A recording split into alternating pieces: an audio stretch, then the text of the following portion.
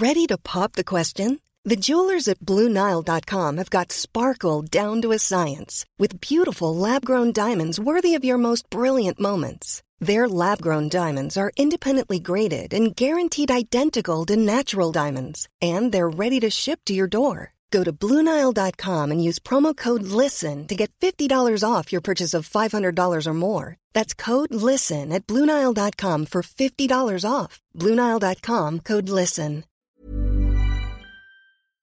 So what do you have here? I have Hanu, strip one. Oh my god, you're really using Hanu beef for I us? am Hanu, look at that. The marbling on it. Yeah, it's crazy, amazing. right? Just like the movie. Just like the movie. Hi, and welcome to Eat Drink Asia. I'm Alkira Reinfrank. And I'm Bernice Chan. Today, we're looking into a dish that you've either never heard of or you've seen made in this film. 여보세요? 저기 아줌마, 짜파구리 할 줄 아시죠? 짜파구리? Japaguri, or ramdon, as you may know from the Academy Award-winning movie Parasite, is a super easy and cheap dish that simply mixes up two kinds of instant noodles together. So you have japaghetti, which is a Chinese Korean dish made with black bean sauce, and noguri, which is a brand of seafood flavored ramen. Thanks to the Korean film by Bong Joon-ho, Japaguri became well known worldwide. In the film, the rich wife, Mrs. Park, asks the housekeeper to make ramdon using instant noodles and the Korean equivalent of Wagyu beef, shocking Korean audiences. It would be like taking boxed macaroni and cheese and throwing a lobster tail on top. It's so outrageous, but it's also so delicious. We didn't know it until we tried it. Oh my gosh, the beef. I love beef, it's so good. It tastes as good as it looks. This is Eat Drink Asia, where in each episode we deep dive into an Asian food or drink that's gone global. Stay with us.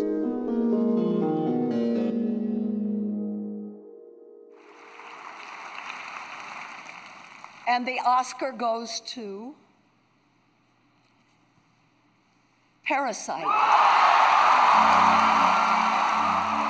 So unless you've been living under a rock, history was made this year when Parasite won 4 Oscars. It was the first non-English language film in the Academy's history to win Best Picture.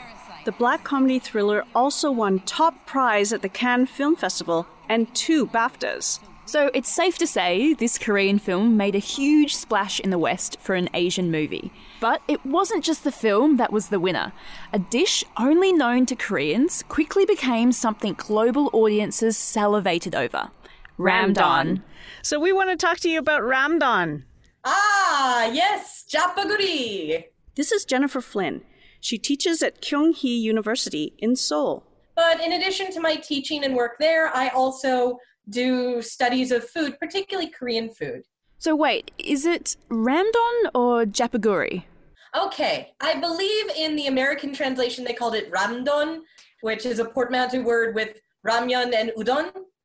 But in Korean it's japaguri, which is a combination of 2 different instant noodles. So you have japaghetti, which is supposed to be jjajangmyeon flavored noodles, which is a Chinese Korean dish made with black bean sauce, and noguri, which is a brand of seafood flavored ramen.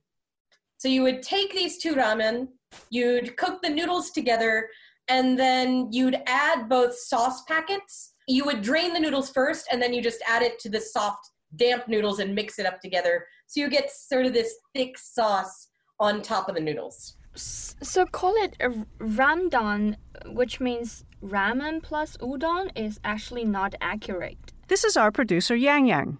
No, if you listen to the actual Korean dialogue, they say japaguri. The translator, in this case, Darcy Parker, he made a very deliberate choice. They were worried that if they just translated it as japaguri, then audiences outside Korea wouldn't know what they were talking about.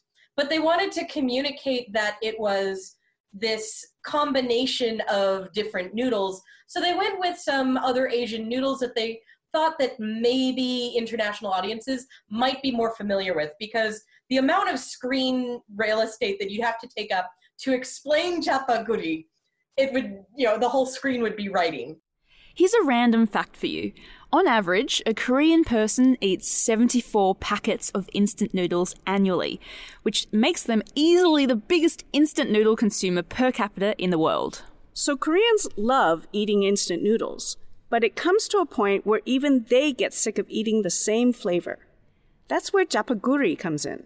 Initially, instant noodles were invented in Japan, but they came to Korea relatively quickly thereafter. By 1963, Samyang Ramen, which is one of the main brands, has already got the technology and they're producing instant noodles. And it becomes a really big hit.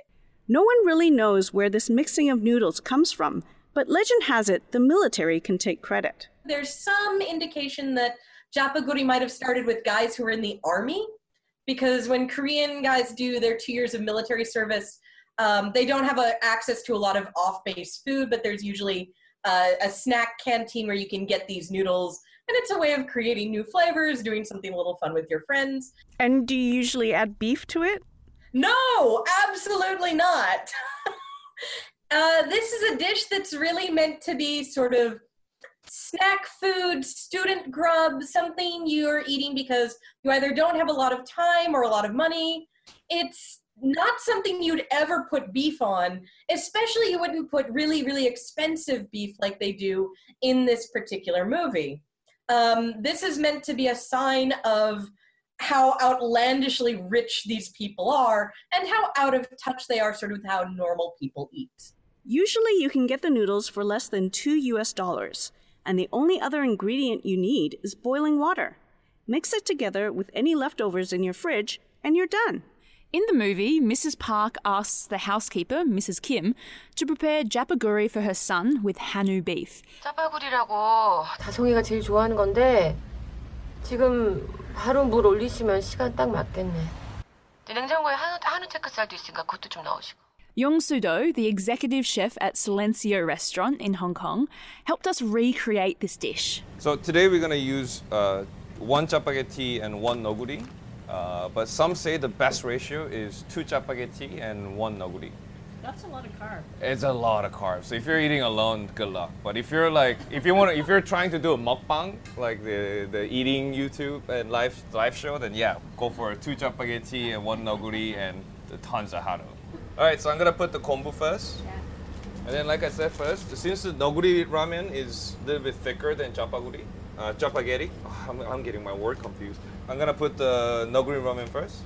Meanwhile, while that's going, I'm gonna start cooking the steak. So nice hot pan.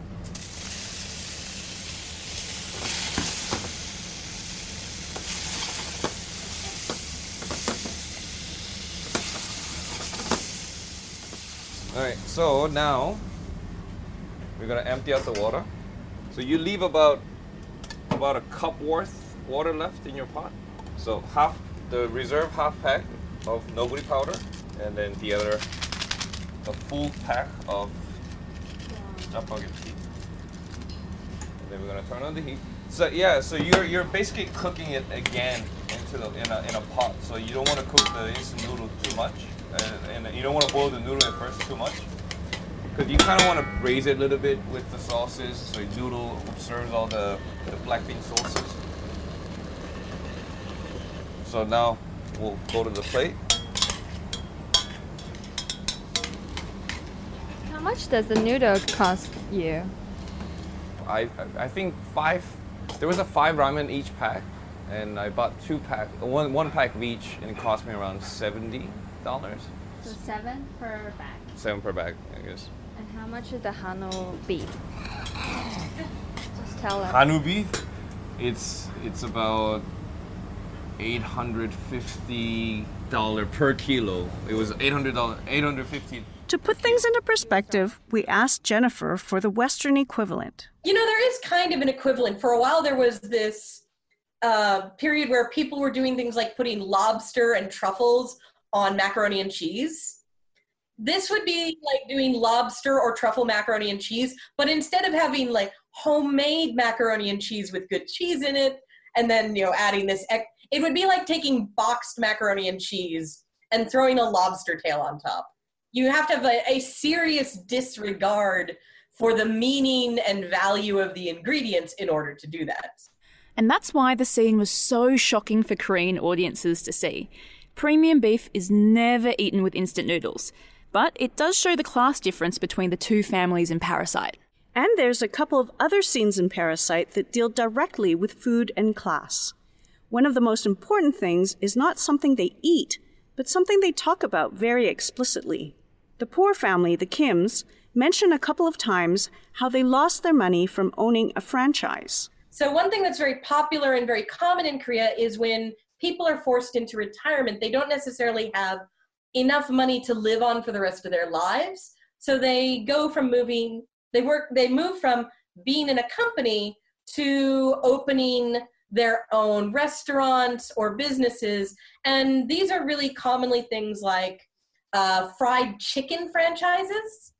Koreans really love fried chicken, and there's a lot of fried chicken stores, but a lot of these sort of mom and pop chicken restaurants are run by people who've retired but need to continue having an income. So they invest in these chicken restaurants, and if they don't do well, of course, oftentimes people have lost their retirement savings. And although nowadays most people know Korean food as kimchi, military stew, and japaguri, which are dishes focused more on necessity than on gourmet cuisine, Jennifer says there's a big part of traditional Korean culinary culture from centuries ago that's missing in the bigger picture.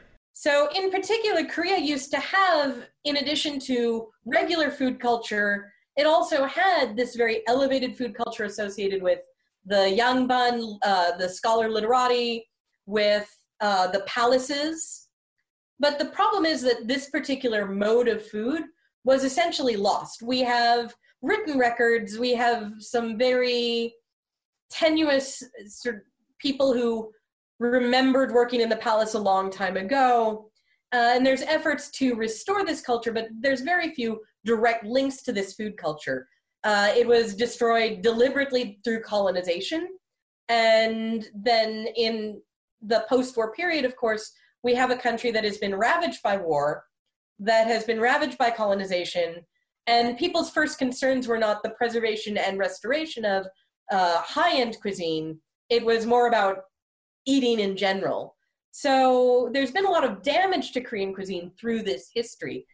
Chef Yong, however, is grateful that Korean food has been catapulted into the mainstream thanks to Parasite. I believe so. I believe the Parasite was the point. We could actually say the point before Parasite and after Parasite. From 10 years ago, my friends and even my teacher from my class, they didn't know where Korea existed. They thought that Korea was part of Japan or China.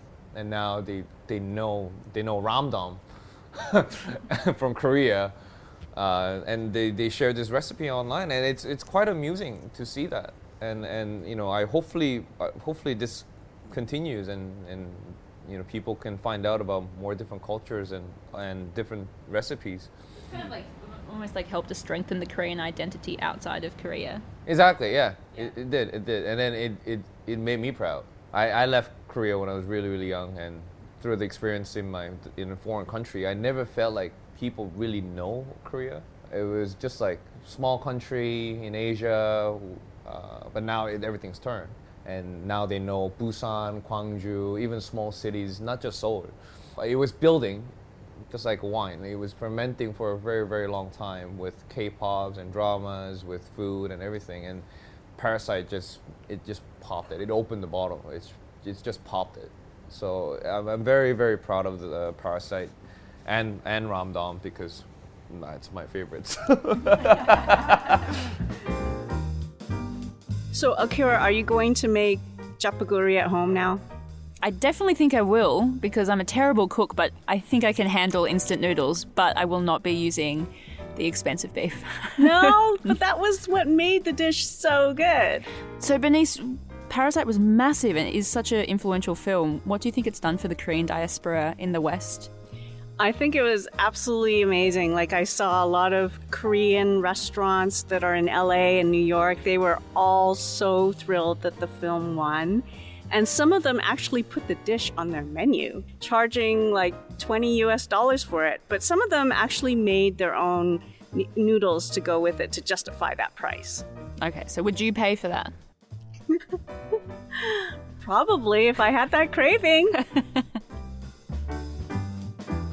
This episode is produced and edited by Yang Yang, and we want to thank Yong Sudo and Jennifer Flynn.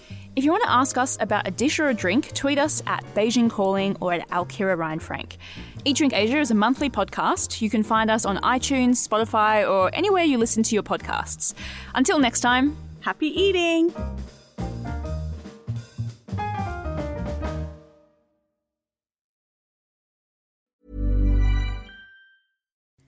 Hi, I'm Kara Berry, host of Everyone's Business But Mine, and I am an all-inclusive addict. Enter Club Med, the best all-inclusive for you and your family. With resorts worldwide, from their family flagship resort, Club Med Punta Cana, to their only mountain resort in Canada, Club Med Quebec, they have everything you need to relax. With their 20-plus sports activities, wellness programs, you can dine on delicious cuisine and make memories with your family. So book your next getaway with Club Med. Visit clubmed.us or call 1-800-CLUB-MED or your travel advisor.